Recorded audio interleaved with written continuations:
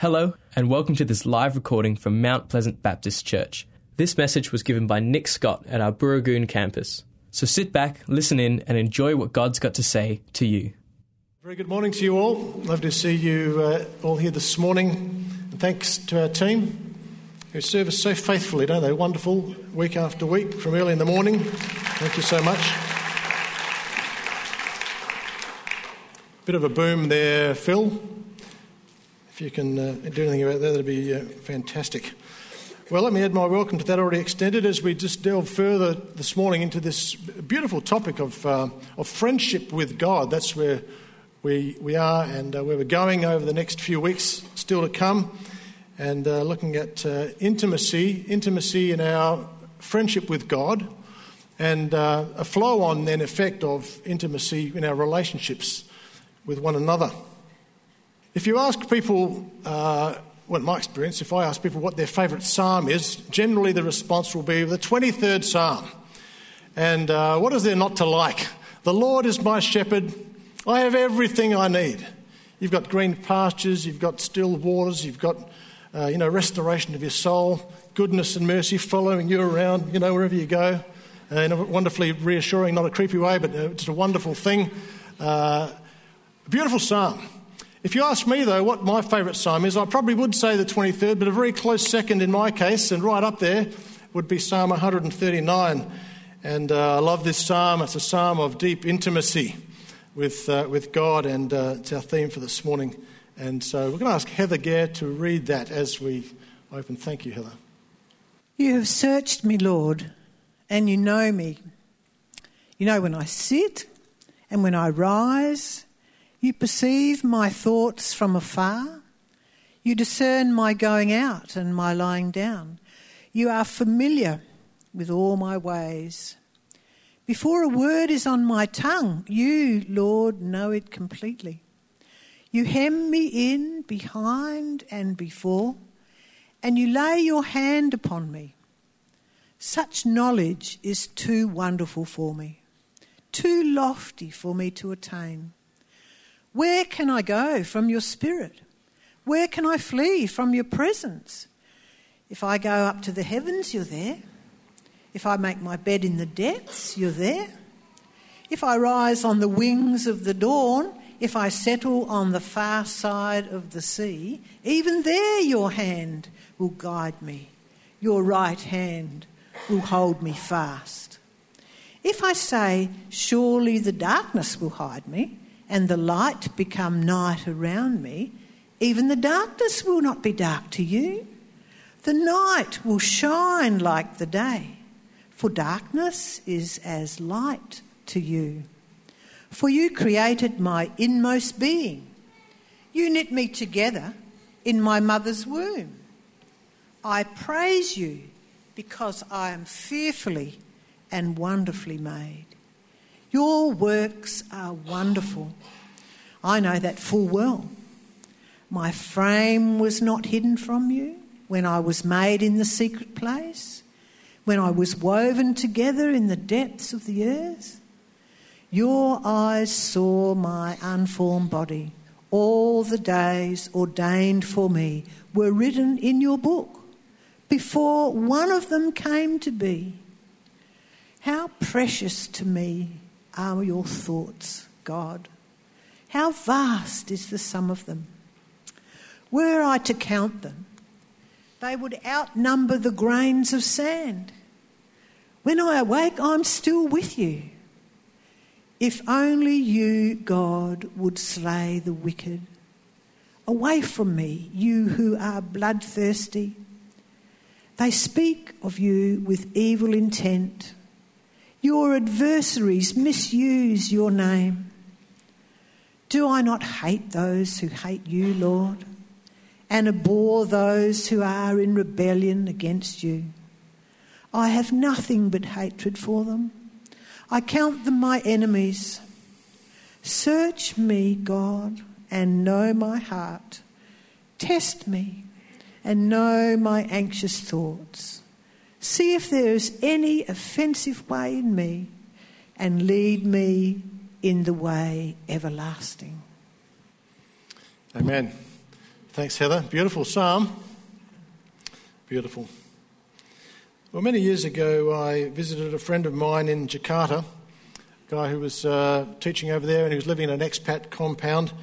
And it was my first real introduction into a culture in which having paid servants was just a normal part of that culture, a normal part of life. Some of you perhaps come from a culture where that's the case.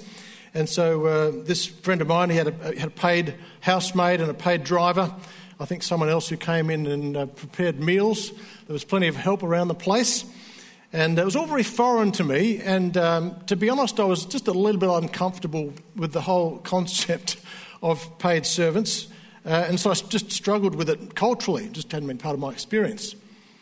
And probably sensing my discomfort, my friend was very quick to assure me that these folk were very well looked after. You know, they were well paid, they were well treated, and in most, if not every case, were just delighted to have a job where someone would pay them. And I'm sure all that was true, but what was also true was that they were treated very differently to me as I spent some time in that household as a guest. Let me illustrate. My friend said things to me that he would never have said to the hired staff. He said to me, "Nick, while you're staying here for these few days, I want you to make yourself completely at home. And so feel free to just kick your shoes off and, put your feet up on the coffee table and help yourself out of the fridge if there's any you want, or just want to come into the kitchen, make yourself a cup of tea or coffee. Just come on and do that. You don't have to ask. And when it comes to meal times, there's a seat for you here at the dining table with my family. We'd love you to just eat with us and share with us as a family. And then when you're ready for bed, let me just quickly take you upstairs. And here's your room. Here's your bed. Here's your towel. Here's your bathroom for you to use. Welcome to our home. What's ours is yours." It was wonderful hospitality, beautiful. And I was being welcomed, I could tell, as a friend, as friendship was extended to me. On the other hand, and you might say quite rightly, the servants were, or the staff, the paid staff, were treated differently. So they were kind of on the outer. The guy who was the driver was always out at the car, out in the heat of the day, just waiting, just ready to come and drive us wherever you needed to go. And there were sort of separate, very basic quarters for the housekeeper. They weren't abused or mistreated, but they were treated differently. And Jesus says in John 15, "I no longer call you servants, I call you my friends." As you come to God in faith and repentance, there's this extraordinary truth that Jesus, the King of all kings, invites you into a relationship of intimate friendship, as though he is saying, "Come into my home, come into the lounge and put your feet up on the coffee table. Make yourself at home, welcome, and come and sit at my table. Let's eat together, let's have a drink, let's chat. There's a place set for you." A couple of weeks ago, Margie and I had some close friends around for a meal at our place, a married couple. And as we sat down in the living room, I noticed that she instinctively kicked off her shoes and curled up her feet on our couch. And I remember at the time noticing that and thinking, actually, I love that. I love these people. And I love that there's that freedom that she feels without even asking. And so she should feel that freedom. Why? Because we're friends and we've got a friendship that goes back many, many years. So I love that. I love that she just feels right at home in that context. Well, Jesus invites us into that kind of deeper level of friendship. In fact, far deeper than that, a relationship where we are totally at ease in his presence. Are you totally at ease in the presence of God? Do you feel at home? Do you feel relaxed? Do you know that the Lord wants you to be his friend? Well, this morning I'm going to just draw out three truths about godly intimacy from this psalm, and each truth relates to the intimate nature of our friendship, our relationship with God, but each truth also has implications for the intimacy that we share with one another in friendship. And as Simon defined friendship a couple of weeks ago, he reminded us that actually friendship is like an overarching theme over all of our relationships, not only with God in the highest form, but also in our marriage. Our marriage is a form of friendship. In our family, we have family relationships. Think of them this morning as friendships as we talk about this intimacy. And with friends that we might consider friends, close friends. There's an intimacy that we share. So, number one, godly intimacy, let me suggest to you, first of all, keeps no secrets. There it is, Hebrews 4:13 says, "Nothing in all creation is hidden from God's sight. Everything is uncovered and laid bare before the eyes of him to whom we must give account." And to me, that's quite a good summary of the heart of this first larger section of Psalm 139, those first 18 verses, which in summary say things like, "Lord, you've searched me. You know me. You know my comings and my goings. You know my thoughts. There's nowhere I can go to run from you or to hide from you. You know me, Lord, inside and out. You know my heart. You know my fears. You know my failings. You know my shortcomings. You know my insecurities. You know my secrets. There's nothing about me that you don't know. There's nothing that I can keep secret from you. My secrets that I may have in my life and in my other relationships, they're not secret to you, Lord. You know me. You know the games I play to present a respectable facade to others in order to hide the ugly truth of what I know I'm really like. And so, Lord, in my relationship with you, there's no point in me trying to hide anything from you, because the truth is you see it all, you know it all. We can have no secrets from God. I hope that's a clear message from Psalm 139. Now, that's a terrifying thought for some people. In fact, it should be something of a wake-up call for all of us, this idea that everything is uncovered and laid bare before the eyes of him to whom we must give account. And so we often understand from that the day will come, which is a true statement, when we will stand before the Lord, you will stand before the Lord, and you will be required to give a full account of your life, everything about your life. Give an account to the Lord about that. What many of us fail to understand is that day is today. That day is today, that day is every day. And what I mean is that today, Jesus, the King of all kings, says to all of those who come with hearts of genuine faith and repentance, he says to us, "I no longer call you servants, now I call you my friends." The Lord himself therefore invites us into a relationship of total intimacy where he already knows everything about you. He invites you into the kind of friendship where you go deeper and talk about the things that really matter with him. And what I'm saying is, don't wait for the last day to give a full account of your life to God. Start that today in your everyday relationship with the Lord, who will one day ask you to give a full account. We'll start now. Give him a full account today in that relationship of trust and intimate friendship with the Lord. See, when we understand that not only is everything in our lives laid bare before the Lord, but also he loves us and he wants to befriend us. He knows everything about you. And knowing everything about you, he loves you and accepts you, wants to do something about that with you, but he loves you and wants to be in a friendship with you. That's wonderfully freeing. Secrets are exhausting. Constantly covering your tracks, hoping no one's going to find out what you're up to. How stressful. What a stressful way to live. Secret online chats, secret rendezvous, secret bank accounts with secret spending that your spouse doesn't know about. Having to constantly delete your search history because of websites you've been exploring when no one else is around. Secrets. Well, the Lord knows all of that. He sees all of that. And he loves you. And because he loves you, he wants more from you than that. And he wants more for you than that. And the Lord understands that a secret life, a life of deception, a life of duplicity will prevent you from entering into a full experience of intimacy with God and with others. Stated very simply, secrecy blocks intimacy. Secrecy blocks intimacy. It's a destructive force to relationships. The urge to hide is a consequence of sin, and of course we know goes right back to the garden, doesn't it? Where in Genesis 3:10, Adam says, I heard you in the garden, Lord, and I was afraid, and so I hid. I hid. People have been hiding ever since. And in our day, let me suggest the most powerful tool in the hands of the enemy is pornography. Globally, it's the scourge of our society and of our world, and a destructive force in every way.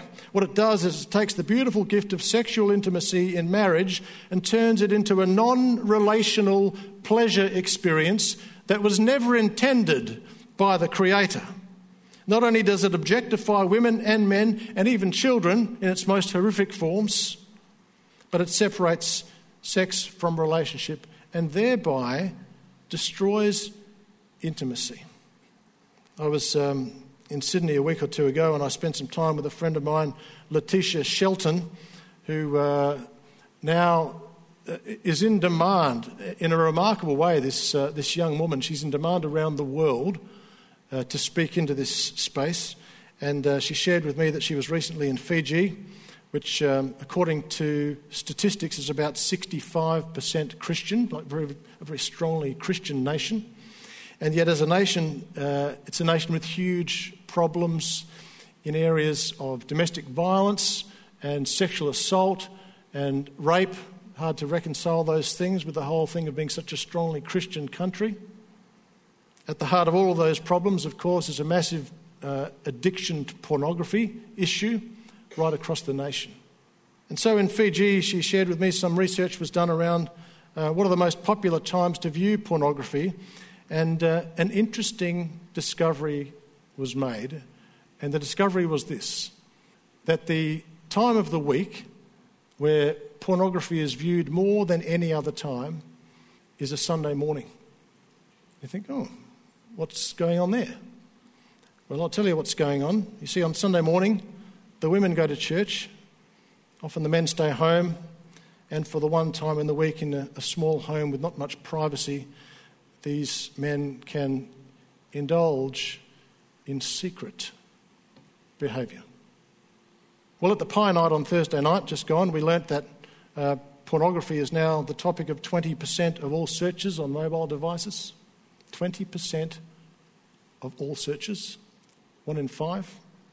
And an estimated 64% of Christian men say they view pornography at least once a month. They're the ones who admit to it, those 64%. How many more? How much higher is that figure in reality? I would suggest far higher. And so, in Old Testament terms, we would say that there's sin inside the tent. Remember the story of Achan?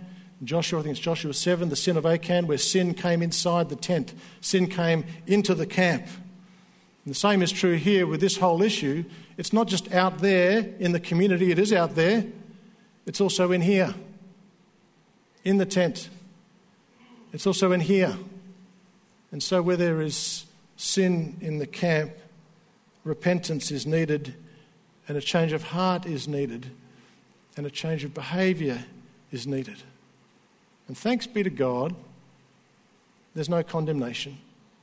There's no condemnation for those who are in Christ. Neither should there be hypocrisy, by the way, where we hear about these things and sort of waggle our finger at the community around us and say, you're so terrible. Sin has come into the tent, into the camp, into the heart. But God sees all that you do. Everything is laid bare. But because he loves you, he wants more for you. And so it grieves his heart when our sinful behaviour blocks the intimacy that we've been created for. When we introduce sin into our hearts and into our lives, it blocks that intimacy with God. When we introduce sin into our heart and our lives, especially this kind of sin, it blocks the intimacy that God has planned and purposed and desires for us to have in our marriages. It pushes people into areas of isolation and actually blocks even friendships with other people. Because I know what I'm doing, and why would anyone want to be a friend of mine if only they knew what was in my heart? Letitia shared with me a radio spot, what they've done in Toowoomba, where she lives is made a declaration along with the mayor of the city, and a number of other councillors have come together and said, we declare that our city is a city free from pornography. Now, they're not naive, not stupid. They know that pornography, in all likelihood, will always be a part of society. But there's a declaration that says we don't accept this as okay. If you read stuff online, in many cases, you'll discover that some parts of society would say this is a fine thing. What's wrong with it? Just a bit of harmless fun. It's not hurting anyone. Well, let's have a listen to this little radio spot. You could say a lot of things about pornography. You could say, it's just a bit of harmless fun. You could say, it's not hurting anyone. You could tell yourself it's no one's business what you watch. And you could argue, no one else gets hurt. You could say a lot of things about pornography, but you can't say you'd want your daughter in it. And that says it all. If you're watching porn, you are watching someone's daughter. To get the facts about the harms of pornography, go to www.cityfree.org.au. See, the impact of that little spot is that it takes something that's inherently impersonal and objectifying and bang, just brings it into a personal relationship of family.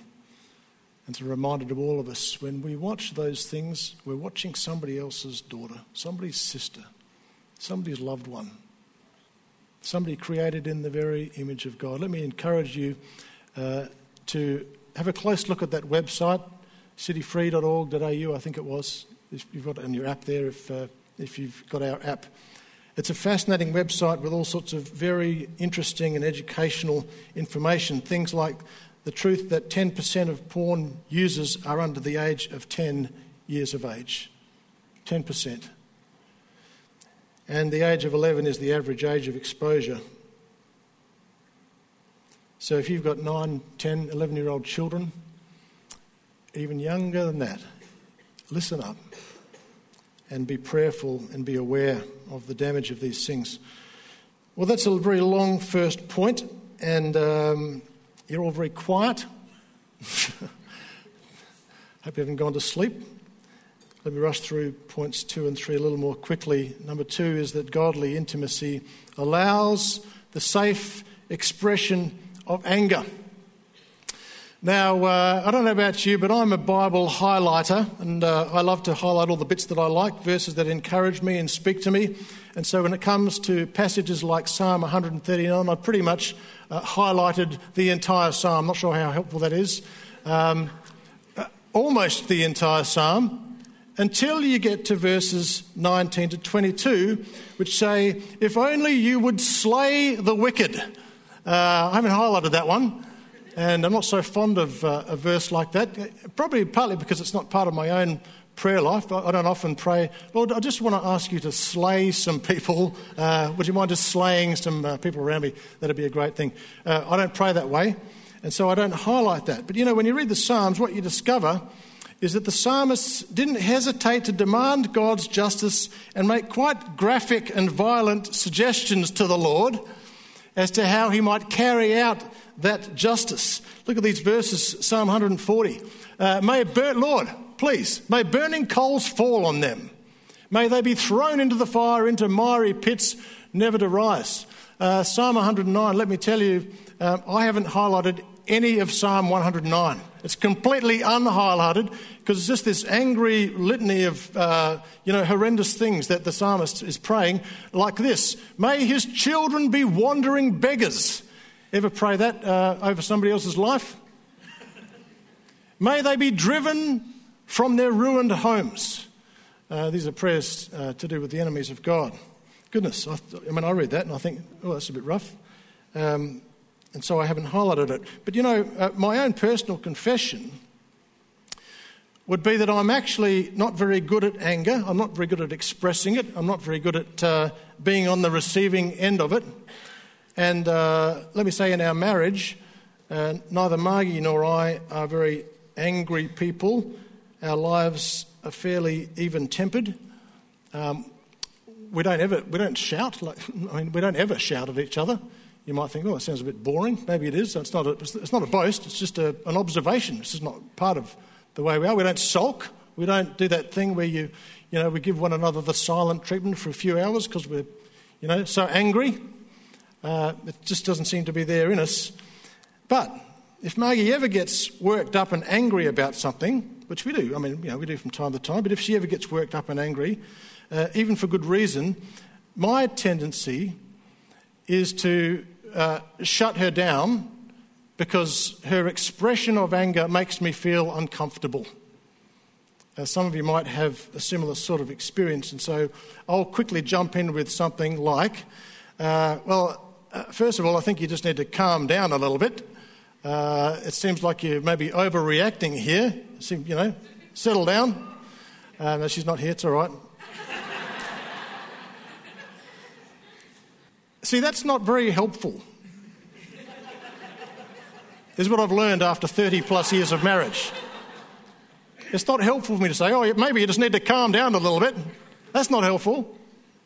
And I'm sure there's a whole lot of family of origin stuff in there for me, which there is for all of us. We'll have this family of origin stuff that we carry with us, sometimes whether we like it or not. And so in my family of origin, growing up, and again, it's not a boast, it's an observation, I don't remember my parents ever arguing. They never, I think, literally never shouted at one another. I never heard shouting in my home. And so, if anything, there was a bit of a repression of anger. If there ever was anger expressed in our family home growing up, there would be a shutting down of that. Typically my dad, hope he's not listening on the podcast, he would say things like, that's enough of that now. Oh, so we're not allowed to be angry. It's sort of a part of that whole thing growing up. It's not altogether helpful because, you see, godly intimacy allows the safe expression of anger, hear that, in a healthy marriage. And so much better for me, as I'm learning to do more, if Margie's angry about something, far better for me to say something more along the lines of, you sound very angry about that. It sounds like you're very angry with me. Let me encourage you to express that some more.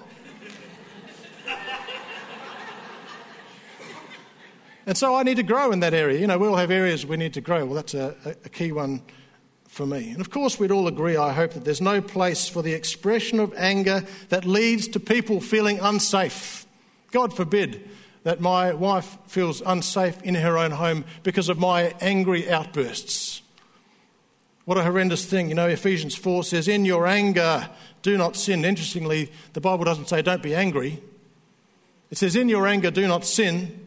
And don't let the sun go down on your anger. In other words, let any angry outbursts that you might have be short-lived and resolved quickly, that intimacy might return.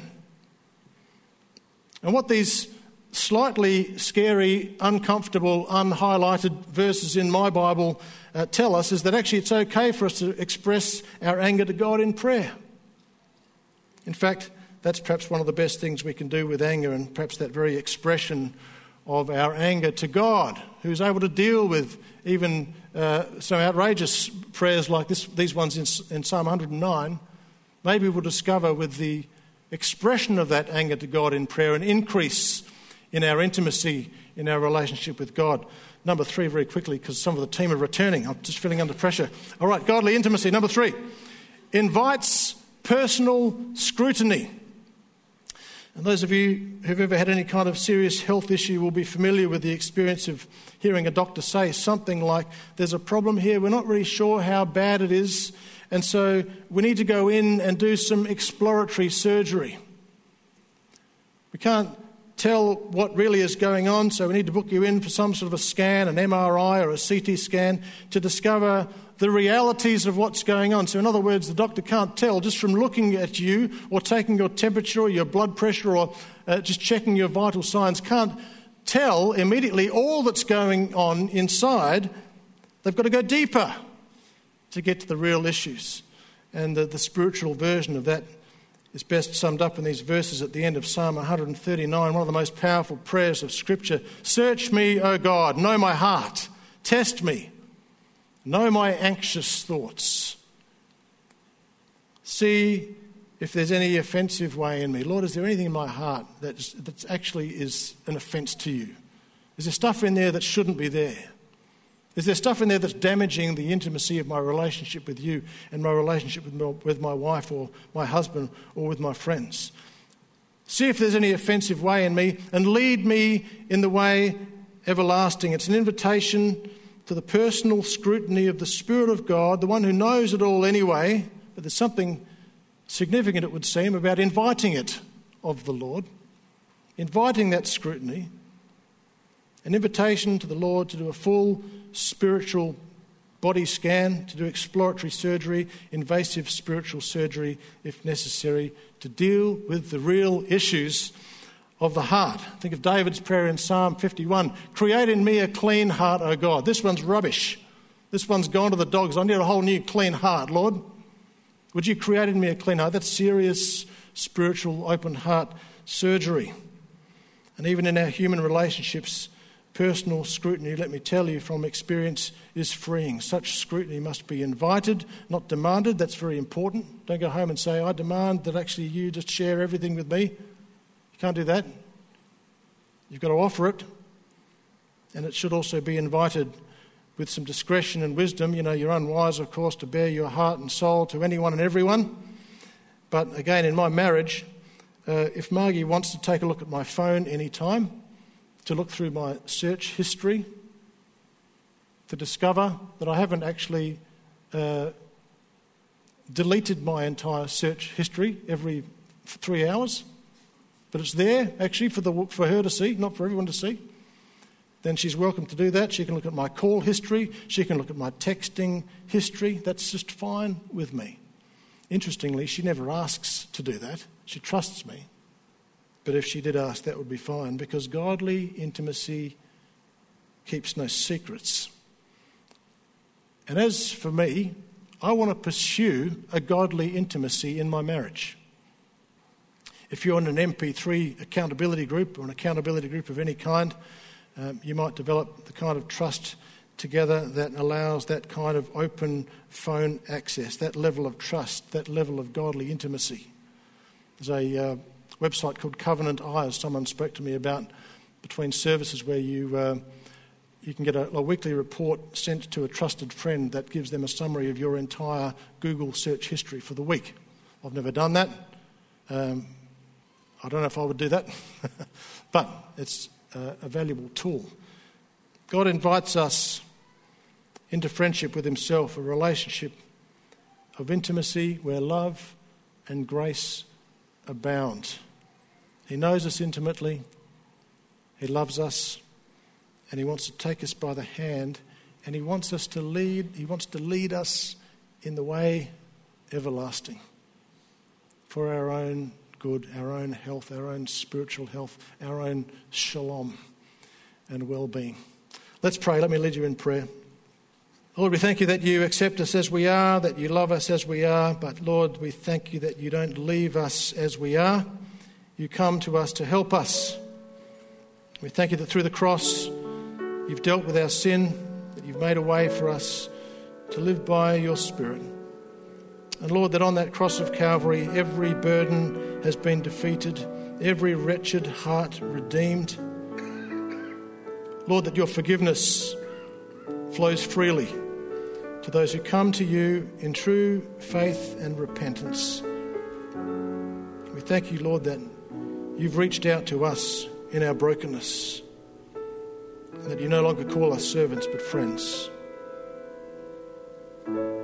So, Lord, take us deeper into yourself, we pray, and teach us how we might go deeper with one another and with you in the intimacy that we share in prayer, in our marriages, in families, and friendships of all kinds. We pray in Jesus' name.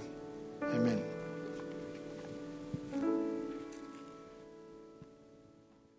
We hope you enjoyed this message from Mount Pleasant Baptist Church. If you'd like to talk to someone about what you've heard today, then you can contact the team at Mount Pleasant Baptist Church by calling the office during office hours on 9329 1777. Thanks for joining us. We look forward to your company again soon. God bless.